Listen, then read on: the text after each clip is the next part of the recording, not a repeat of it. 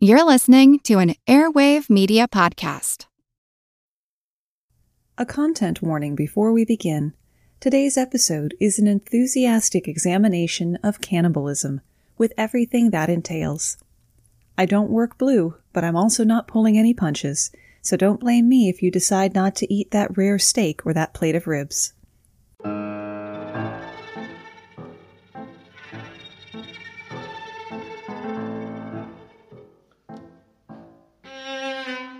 There are many reasons why an individual or group of people would eat other people, such as religious rites, shows of superiority, signs of respect, but of course also out of necessity. Few people think of the Donner Party's ill-fated trek through the Sierra Nevadas or the rugby team whose plane crashed in the Andes in 1972 without thinking of people driven to cannibalism in a desperate attempt to stave off death. But there are also the Aztecs, whose cannibalistic human sacrifices were the highest gift they could give their gods, or the Wari people who consume their dead so that their spirits may move on. So let's split cannibalism into 4 often overlapping categories: by choice, by necessity, endocannibalism, eating people within your group, and exocannibalism, eating people outside of your group. I feel a scatter plot diagram coming on. My name's Moxie, and this is your Brain on Facts. Get ready to geek out. The Wired Science Podcast explores all the latest and greatest in science. Everything from strange diseases and biological breakthroughs to interesting tech and mysteries in outer space. Listen to Wired Science today wherever you get your podcasts. That's Wired Science wherever you get your podcasts. It would probably be more accurate to refer to today's topic as anthropophagy, meaning the eating of man, rather than cannibalism. The word cannibal comes from a group of people who may not have eaten human flesh at all. Cannibal comes from cannibales, the name that the Spanish gave to the Caribs, the natives of the Caribbean islands. The Spanish accused the tribe of ritualistically eating their enemies, but most of the initial reports come from Christopher Columbus, who had both personal and political reasons to make them seem as savage as possible. Because the Caribs were engaged in an anti-colonial battle with a host of European powers, some historians now argue the cannibalism reports were a propaganda. That being said, there is some evidence that the Caribs used body parts of conquered enemies as trophies, so it is a possibility that they also ate them, as an intimidation tactic or an act of war. So even if modern anthropologists, scientists, and word nerds like myself prefer the term anthropophagy, we're going to use cannibalism, since that's the common parlance. Before we talk about the whys for cannibalism, let's talk about the why nots. There's a biological reason why cannibalism is taboo in many cultures. Eating other humans can make you sick. Specifically, eating the brain of another human being can cause kuru, a prion disease of the brain, similar to mad cow disease. It was first observed in the Foray people of Papua New Guinea, who practiced funereal endocannibalism, eating the corpses of their dead as a mourning ritual. The name kuru comes from their word for shiver or tremble. Symptoms include loss of coordination, involuntary movements, behavioral and mood changes, dementia, and difficulty eating. There is no known cure, and it's usually fatal within 1 year of contraction, either from damage to the central nervous system or malnutrition. If you've seen the movie The Book of Eli, the older couple surviving surprisingly well on their barren, isolated farm with a questionable number of graves out back exhibited signs of kuru. Interestingly, further research found that a certain percentage of the Foray were born immune to kuru, as though the tribe were adapting to eating human flesh. But nonetheless, they were convinced to change their funeral rites just to be safe. On the flip side, there's always a flip side, bits of bods were once sold as medicine. You may remember people eating powdered Egyptian mummy from episode 16, Mummy's Day. In Germany, from the 1600s to the 1800s, executioners often had a bizarre side business to supplement their income. selling leftover body parts as medicine. As described in Kathy Stewart's Defiled Trades and Social Outcasts, human fat was sold as a remedy for broken bones, sprains, and arthritis. Usually, this human fat was rubbed as a salve, not eaten. If you have one of those moms who uses Vicks VapoRub to cure everything, doesn't look so bad now, does it? Apothecaries regularly stocked fat, flesh, and bone. Skulls were ground into a fine powder and mixed with exotic, expensive chocolate to treat epilepsy. Or the skulls were soaked in alcohol to make a tincture to cure gout, dropsy, and all fevers putrid and pestilent. If there was moss on the skull, bonus medicine. The skull powder was not the most stomach-turning therapy for epilepsy, though. You could be given the brains of a young man that hath died a violent death, mashed in a stone mortar, steeped in wine, and digested half a year in horse dung before distilling. People in old-timey times believed that like cured like. So if you had a toothache, you might be made to wear a bag of corpse teeth around your neck, to eat powdered hair to cure baldness, or to drink, eat powdered, or apply topically someone else's blood for any sort of bleeding. Speaking of like helps like, we have some like-minded and generous patrons who have joined our Patreon page. Our newest patrons this week are Charles Bizzle, Seth Alcorn, Nathan Dayton, and fellow burlesquer Adam Baum. In addition to public adoration, these generous folks will be getting a bonus mini-episode each month for their $5 pledge, and the one of them who pledged $10 will also get early access to each week's episode. It's not realistic to think that I could support myself with the podcast. Not yet. But the Patreon page is well on its way to making it so that I'm not losing money in my effort to fill the world with facts. You too can support the show for as little as $2 a month at patreon.com/yourbrainonfacts. If you'd like to help the show without bringing money into it, the best way is to share it with your friends. Try swiping up on the listening screen of your app. In most programs, that will present you with your social media share options. Every share, retweet, and word-of-mouth recommendation is appreciated. Most of us know cannibals from news reports of serial killers or the Donner Party, who have been largely exonerated by recent anthropological evidence, by the way. So let's start off with ritualistic cannibalism. A ritual is an ordered set of events with religious or social importance. Throughout the world, cannibalism has played a part in ceremonies like funerals and sacrifices. As with the Foray people of New Guinea, the Wari tribe from the Amazon practiced endocannibalism as a way to transform their bodies into spirits. The spirit then becomes an animal to provide food for future generations. The thought of leaving their family member's body intact in the earth to decompose is as repugnant to the Wari as the thought of their practices to us, but Christian missionaries forced them to do it anyway. Following the death of a tribesman, family members would mourn and wail inconsolably over the corpse for several days, even as it began to putrefy. They were waiting long enough to ensure that the spirit had been able to leave the body. The body was then cut into pieces, roasted, placed on clean ceremonial mats, and distributed among the relatives, with the most important pieces, like the brain, heart, and liver, going to the parents and village elders. The Aghoris of northern India, a caste even lower than the Untouchables, consume the flesh of the dead floated in the Ganges in pursuit of immortality and supernatural powers. The Amawaka of Peru picked particles of bone out of the ashes of a cremation fire, ground them with corn, and drank them as a kind of porridge. The Yanomami of Brazil believed the soul is only able to achieve full salvation if the dead body is burned after death, and the ash is eaten by the family of the dead person, mixed with bananas during a festival.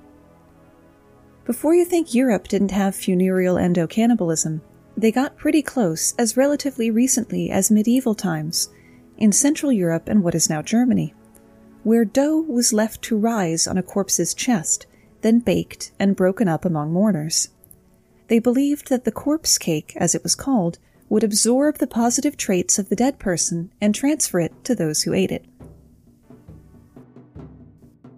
The Aztec legend of the 5 sons tells how the gods all sacrificed themselves so that mankind could live, which created in the Aztecs a sense of indebtedness toward the gods. While they gave offerings of food and sacrifices of animals, the greatest repayment was the sacrifice of humans. One god, Zipetotec, was the god of rebirth, agriculture, the seasons, and craftsmen. During the festival of Cacapowisti, captured warriors and slaves were sacrificed in the ceremonial center of the city of Tenochtitlan. The victims were then taken to the Zipetotec temple, where their hearts would be removed, their bodies dismembered, and body parts divided up to be eaten later. Sometimes cannibalism has ritualistic significance to a single individual, as opposed to a broad culture or organized religion. Lovers of true crime have seen this come up many times in accounts of serial killers who attach great importance to eating their victims. For one example of criminal cannibalism with a unique religious bent, welcome the first of our 2 guests today, Heather Wright from the Nature vs. Narcissism podcast. Hello, I'm Heather from the Nature vs. Narcissism and Status Pending podcasts. Nature vs. Narcissism is a true crime podcast mixed with some dark humor. We discuss serial killers in an alphabetical order and try to determine why they commit the vile acts that they do. Status Pending is an investigative podcast that I co-host with Scott Fuller of the Frozen Truth podcast. We take a 3-part look into cases that are unresolved, open without any solid leads, or closed prematurely. Okay, let's get to it. I'm super excited to be helping Moxie out with a special episode of Your Brain on Facts. And today I'll be discussing Brazilian cannibal Jorge Beltrão Negromonte. Jorge was the youngest of 4 brothers. His father was a respected lawyer and his mother was a university professor. He was born in the Brazilian city of Recife, and both of his parents were Portuguese immigrants. From all accounts, Jorge was a successful man. He graduated from the state university, opened a gym, and then joined a group of young activists fighting the military dictatorship before meeting and marrying Isabel in 1984. In 2003, he met Bruna, who at the time was just 16 years old. He said that she just came up and kissed him one day. From that point on, it was almost as if she was controlling him. He was a diagnosed schizophrenic who was convinced to stop taking his medications by none other than Bruna. During the jailhouse interviews, Jorge would change his story over and over. One minute claiming that he never intended to kill anyone, then immediately turning around the next minute stating that he harbored a hatred for uneducated mothers. He said that these mothers were producing lowlifes and thieves, not offering anything good or positive to society. He was quite resentful as he was unable to father any children himself. So how did the killings and cannibalism begin? Jorge and his wife Isabel, 54, and Mistress Bruna, 24, formed a religious sect together and 8 women, believing that it would cleanse the victim of their sins. They were convinced the girls would give birth to thieves and lowlives, as previously mentioned, so together they practiced what they called population control. They would lure young women to their home and murder them. According to Jorge, Bruna was a witch who was inspired to cook and kill the women by a book of satanic rituals. Jorge states that it was Bruna's idea to murder and eat the women, and she knew how to control him. There were at least 3 victims of this terror trio, which is what I'm calling them. However, Jorge hints that there may be many more victims that the police know nothing about. Their first victim was Jessica Pereira, 17, who lived in squalor with her 18-month-old baby girl. They brought her milk, nappies, and a new cot to convince her to move in with them. She did. But when she tried to go back to her family in May of 2008, they murdered her, stripped her flesh, and stored it in the freezer before burying her bones in the backyard. Jorge claims that he only remembers flashes of what occurred. He recalls Bruna telling him that Jessica was a bad person who has no love for her own daughter. Jorge then remembers blood spurting from her neck, her dead body lying on the bathroom floor, then her body cut up into little pieces. They later cooked her body parts, seasoned with salt and oregano, then ate her flesh, even feeding it to her 18-month-old daughter. Bruna decided to keep the daughter and raise her as her own, taking over the identity of Jessica. 4 years later, they moved to João Pessoa, where they purchased a small holding. The police ended up kicking down their door and threatened to arrest them while investigating a disturbance nearby. However, Jorge gave the chief the small holding and all of the furniture inside. The police didn't bat another eye, and the terror trio were free. They moved to Garanhuns, which was roughly 100 miles inland, where they began selling books filled with their teachings, including a chapter describing how Jorge killed, skinned, and served up Jessica for his harem. So, now that they're in a new place, it was time for him to kill again. His second known victim was Gisele Helena da Silva, 21. Jorge thought that she could be a good friend of Bruna's, so he asked her for her number. Bruna told Jorge that Gisele wasn't so great after all. In fact, she said that Gisele confided in Bruna, telling her that she had tried to kill her own son and that she had beaten up her young nephew. So Bruna lured Gisele over to the house, and when Jorge walked into the kitchen holding a hammer, Bruna looked at him and said, "It can be now." Again, Jorge implies that he didn't remember killing her, that all he does recall is the flashes, the reflection of a kitchen knife, a body, a dead person in the bathroom, and the shower water running. Jorge realized what he had done the next day when he saw all of the meat in the fridge. It was already prepared and ready to consume. So that's exactly what Jorge, Isabel, Bruna, and now the 5-year-old adopted daughter did. They sat down and ate their victim. Only 2 weeks went by before they lured their next victim to their home. 20-year-old Alexandra da Silva Falco was offered a babysitting job by the trio, only to arrive at her place of death. Jorge stated that it took 4 days to finish eating her body. Before they could jump to the next victim, Bruna was caught on closed-circuit TV using Gisele's credit card 1 month after she disappeared.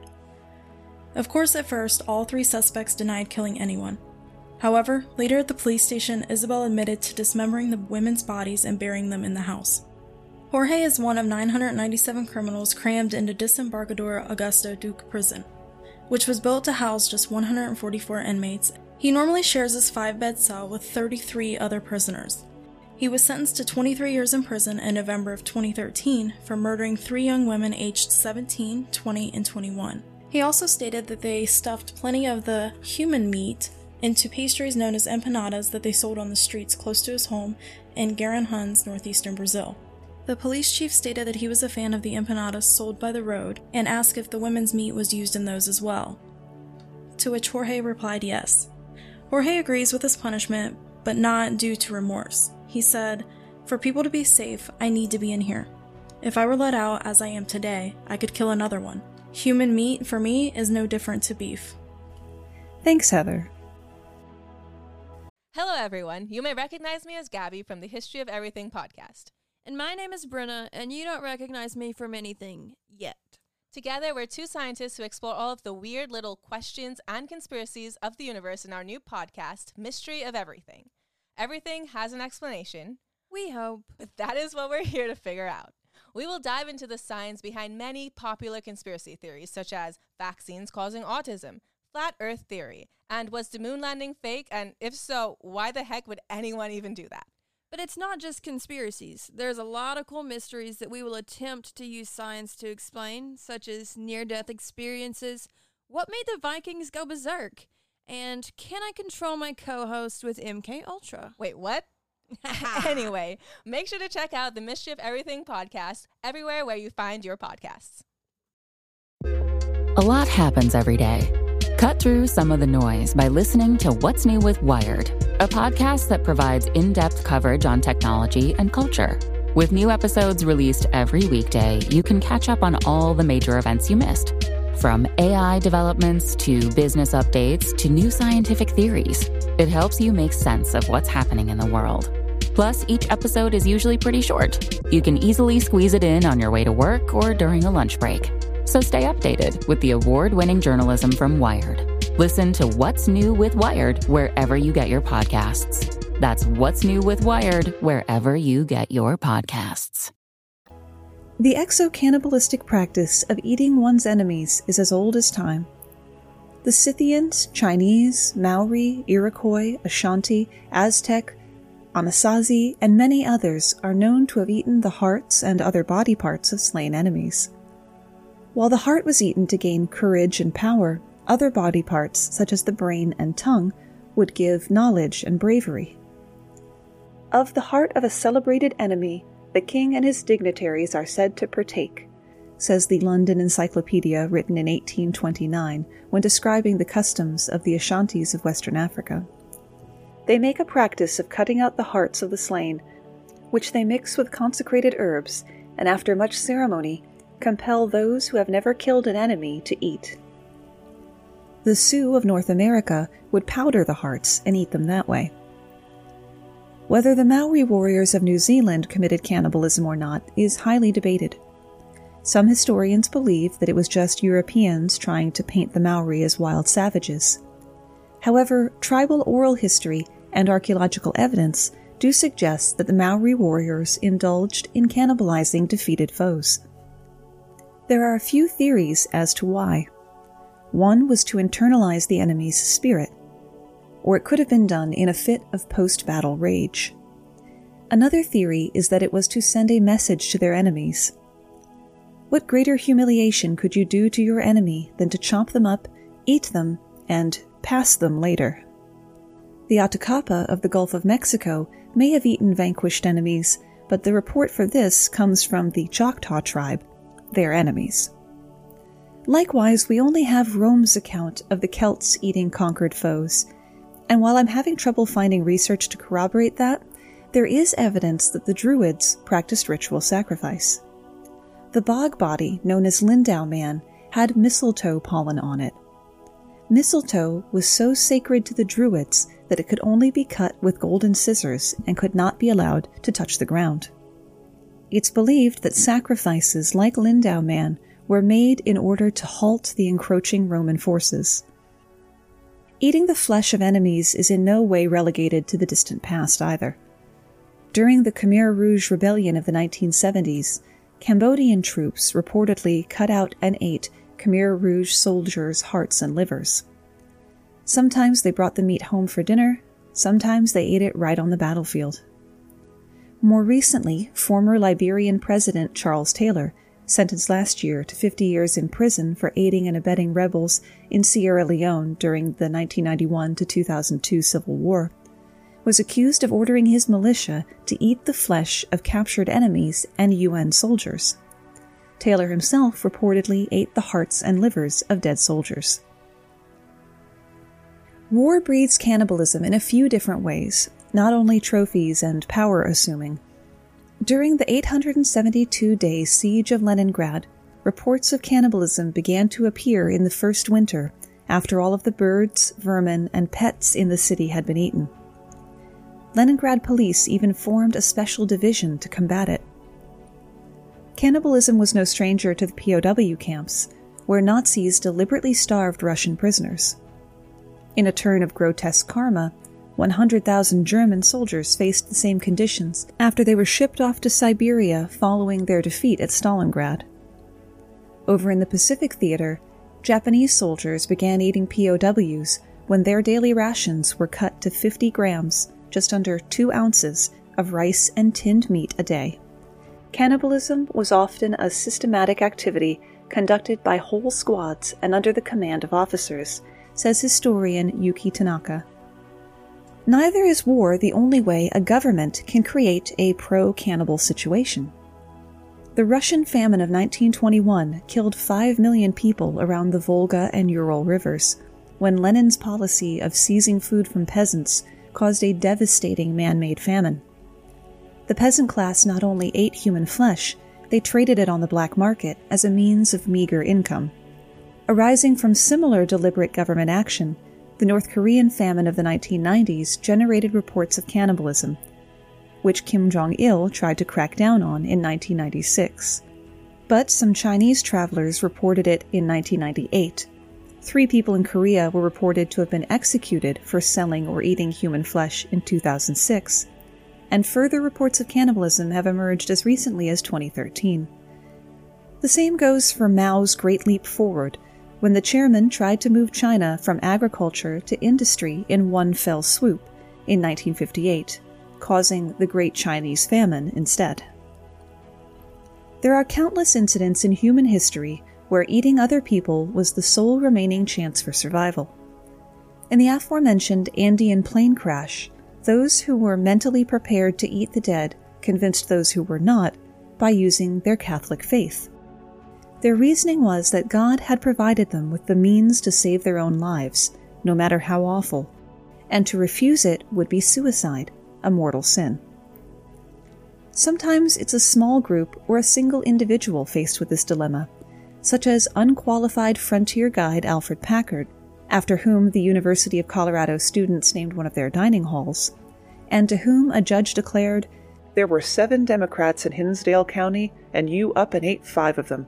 I sentenced you to be hanged by the neck until you are dead, dead, dead." Then there are those for whom eating people is just another day at the office. To tell you more about a legendary clan of cannibals is my second guest, Seth Alcorn from the Bad Medicine Comedy Troupe and their podcast, Sketch Nerds. Alexander Sawney Bean began his activities around 1576. He was the son of a poor farmer or laborer, and after discovering that he didn't like hard work, he left home with Agnes Douglas, who was also not in favor of hard work and had been accused of being a witch. They found a cave on Benane Head near Galloway in the west of Scotland. The cave's entrance was covered at high tide, so it was a great hiding place, and from there they began to rob passers-by. Now, Scotland, not a rich country. Passers-by didn't have a whole lot of money, so Sawney and Agnes decided to go as green as they possibly could and just eat their victims. They also had 8 sons and 6 daughters in their cave.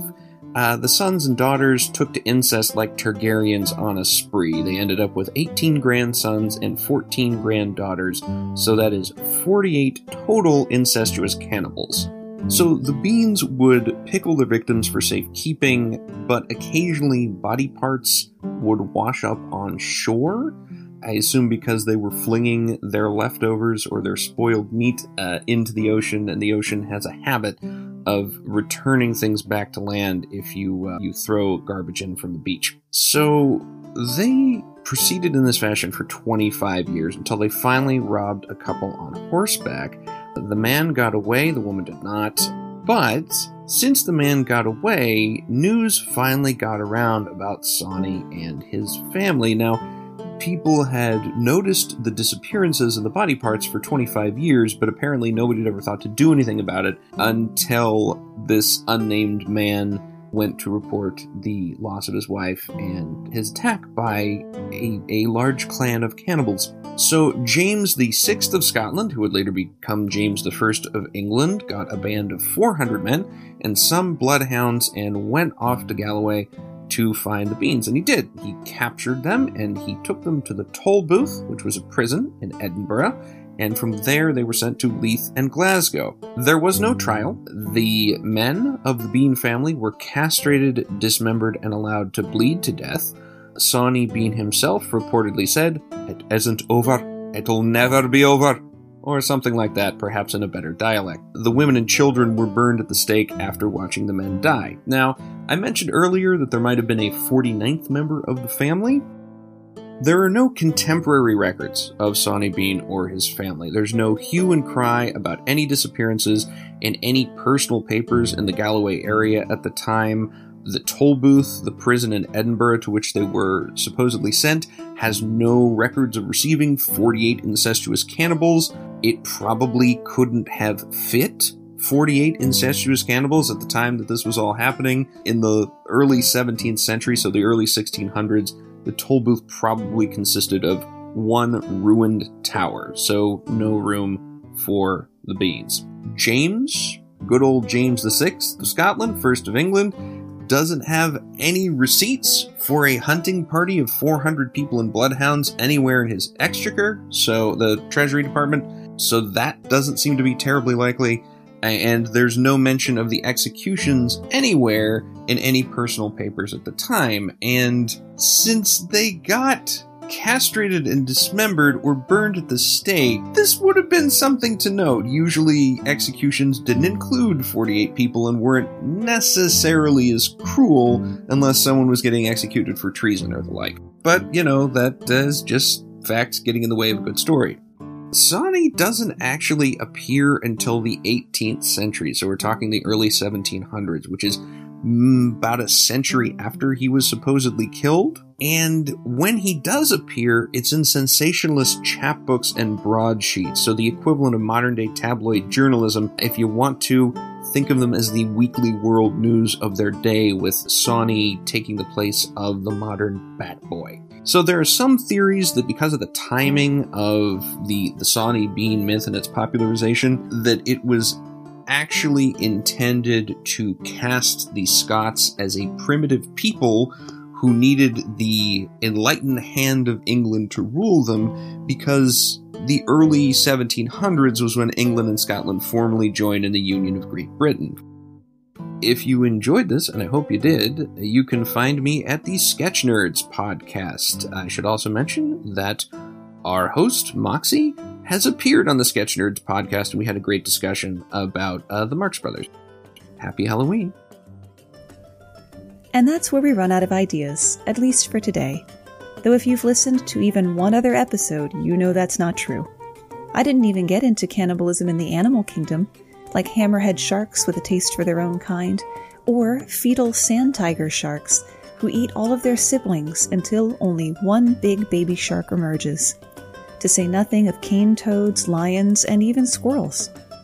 So I guess I'll leave you with one of my dad's classic bad jokes. Why don't cannibals eat clowns?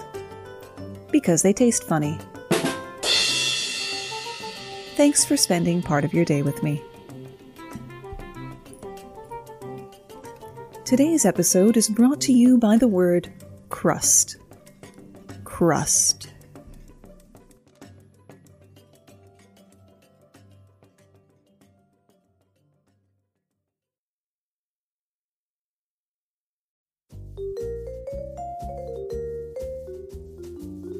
Do you love history but hate when it's stuffy and boring? Well, look no further and join me, Katie Charlwood, your friendly neighbourhood social scientist and reader of books, as I delve into unsolved historical mysteries, murders by gaslight, and of course, women who have been misrepresented through all time. On Who Did What Now, the history podcast that's not your history class. Listen wherever you get your podcasts.